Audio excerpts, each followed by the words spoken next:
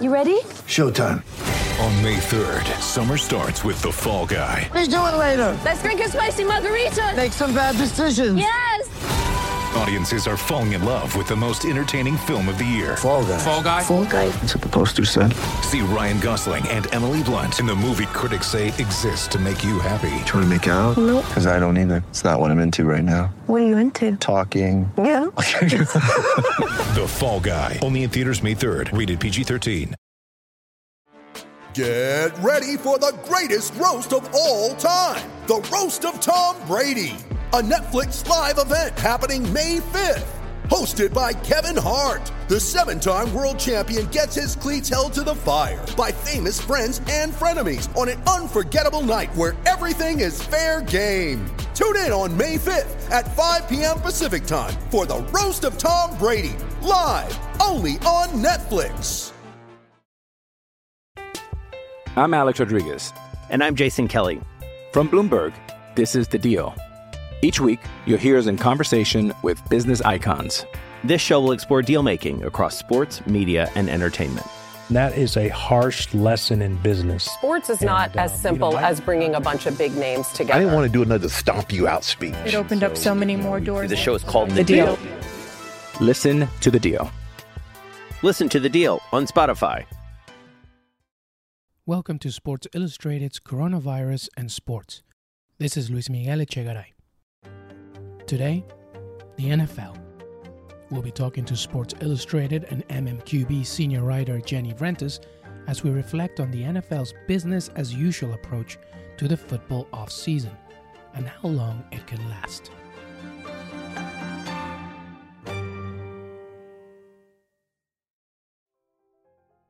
As the rest of the sports world remains on hold during the coronavirus outbreak, the NFL marches on. Unaffected by a loss of games or broadcasts, the league allowed for a busy week of free agency dealings and appears intent on proceeding with the NFL draft as of this recording. But is this viable or even responsible in the midst of a pandemic? Joining us now is NFL senior writer for Sports Illustrated, Jenny Vrentas. Jenny, thanks so much for joining us. Yeah, thanks for having me today. Thank you. Let's talk straight into it. The NFL just wrapped up a busy free agency period. And if you didn't know better, you think it was a normal time for football. What do you make of the NFL proceedings in business as usual fashion for the time being? I was against it, and I know a lot of people on teams were also against it. There were a couple different reasons. It felt a little tone deaf, and the country was going through a national crisis, still is going through a national crisis. I think that resources were best used in other ways, right? A lot of families at home have kids who are home from school and need extra support in those areas. People have older relatives they're worried about taking care of. And then there were some practical measures in terms of players. Usually when you sign a free agent deal, you get a physical before it's approved, and teams found some workarounds where players could go to local doctors. But later this week, the NFL Physicians Society said team physicians would not be doing any more physicals for any NFL-related business, believing that those resources in the medical system should be left for people addressing the coronavirus pandemic. And I thought that was a pretty strong statement. Now, of course, it doesn't mean there will not be any physicals. I mean, people can go to other doctors, but NFL team physicians said they would not be conducting physicals because they felt it was inappropriate timing. So I think for a lot of those different reasons, I didn't think it made sense to go forward. You know, there were some teams shut down their facilities. Other teams' employees felt like they had to go into work because there was work to do. So free agency did create a reason for people to congregate, no matter how small a group that might have been. But people were still leaving their houses and going in and, you know, handling anything from signings to contracts. It just created additional movement, additional resources devoted to something that was neither essential nor urgent, in a time in our country when really all of our resources should be funneled to the things that are essential and urgent, because we don't even have the capacity to handle that adequately. Yeah, I mean, so for those who may even be just a casual NFL fan, most of us know that the league plays pretty much to the beat of its own drum. How long do you think the league can go on before it has to adjust for the logistics of the pandemic? So they are in a different situation, obviously, than a lot of other major sports leagues in America, and that this is not their season. Their season wasn't about to start. It wasn't already underway. It's the off season, but they have had to make some adjustments in terms of off season programs are suspended indefinitely. I think there is a lot of skepticism that any part of the offseason program will go as planned. Normally teams report to the facilities in April. Teams with new head coaches would go a little bit earlier, maybe the start of April. Other teams would go mid-April, and those offseason programs would continue through June. And I think now that we're seeing events like the Olympics be postponed, and the Olympics is taking place in, late July and early August. So I think the idea that any part of the offseason program would go as planned doesn't seem like it's necessarily going to go that way at this point in time. Obviously things are changing, and you kind of have to take it week by week, but I do think that there is a concern too of this trickling into training camp, and even a consideration of would games be affected in September. The reality is, even looking back 3 or 4 days, things seem unrecognizable, right? So projecting too far ahead kind of makes your mind spin. And so you can't really know the possibilities, but I don't think it's crazy to think that training camp could be affected and potentially the season. So obviously we've talked a lot about, from an ethical standpoint, just, how much we agreed on how the league handled this at the very beginning, but we're at the point in the pandemic where people might be looking for something other than the virus to focus their attention. Do you think this might have actually played favorably for the NFL, at least from a marketing perspective and a free agency perspective, in spite of the risks?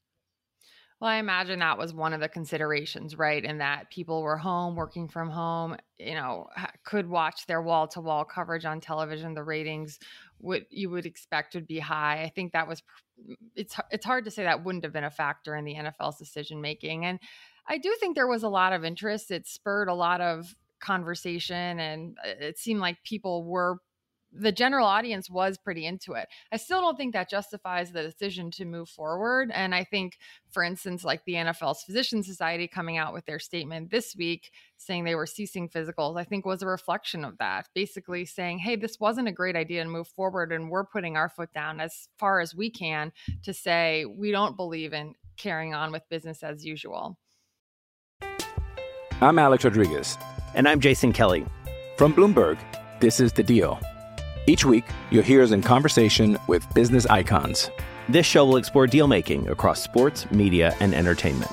That is a harsh lesson in business. Sports is not as simple as bringing a bunch of big names together. I didn't want to do another stomp you out speech. It opened up so many more doors. The show is called The Deal. Listen to The Deal. Listen to The Deal on Spotify.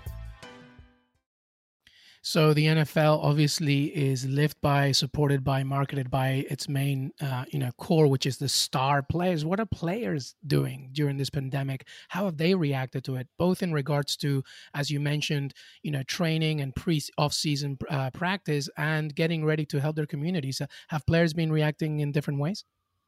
Yeah, there were a lot of donations. One of the big issues, of course, now is access to food for people who need support for that. Food banks and kids who rely on breakfast and lunch at schools, trying to fill those gaps for families that are especially stressed right now, whether it's because of loss of income or loss of the ability to send their children to school. So a lot of players have donated funds, to provide meals for their local areas. We've seen, Russell Wilson, Baker Mayfield, JJ Watt and his wife, professional soccer player Kalia Ohai, Jared Goff, Andrew Whitworth, obviously missing some. It's a pretty long list, and a lot of them donated 6 figures to try to fill in some of those gaps of need in their communities. Certainly we saw teams and team owners try to provide that as well.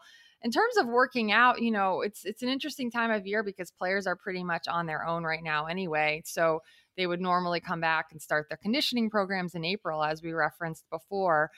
I think, probably if you're a star player who's higher salaried, you probably have a pretty good home setup in your gym, maybe a gym in your house. If you're a lower bottom of the roster guy, you probably have less access to resources to work out, with many gyms, of course, across the country closed. And I think players are sort of left to do what they can at home. One thing that I think will be interesting to keep an eye on is whenever we see NFL activities resume as normal is the injury rate. That came up during the lockout when players the offseason was canceled and players stayed away from team facilities until late July when the new CBA was reached.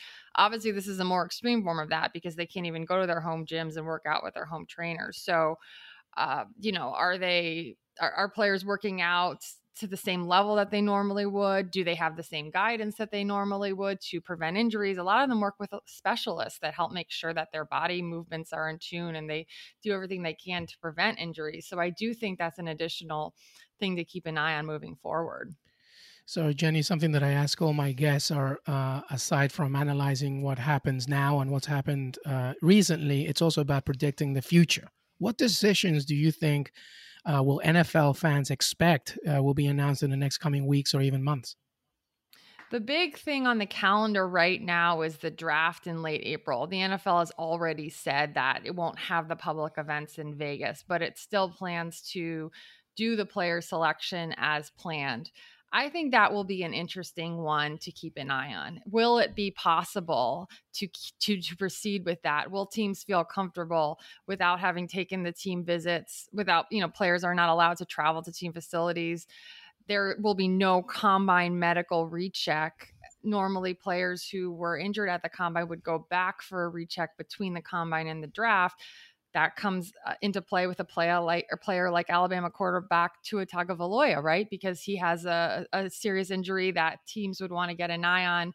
So, do their own reevaluation before they would use a high pick on him. So our team's going to be comfortable moving forward with that. And also, as the pandemic continues to unfold, and like I said earlier, we don't really know what's next. We don't know what's going to be the status of things in America in late April.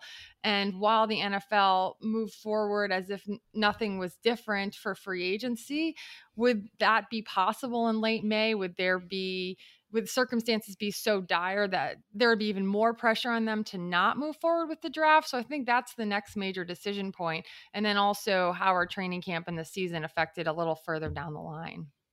Sports Illustrated senior writer Jenny Vrentas. You can read her work in NFL MMQB Sports Illustrated. Jenny, thank you so much. Thanks for having me. More than anything, it seems the NFL, for the time being, has gotten lucky. With the outbreak happening in the midst of their off-season schedule, the league hasn't had to make the same kinds of high-stakes decisions as their counterparts across sports. This isn't necessarily a bad thing, as it provides content for sports writers and a welcome distraction for fans. The question looking ahead is, will the NFL handle the rippling effects of coronavirus when the chips are down? And tough calls must essentially be made.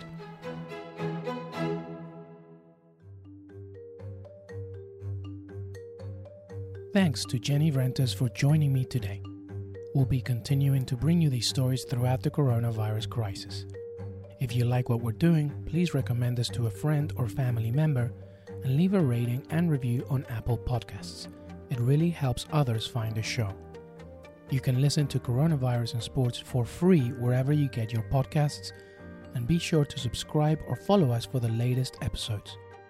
Stay safe, and we'll see you next time.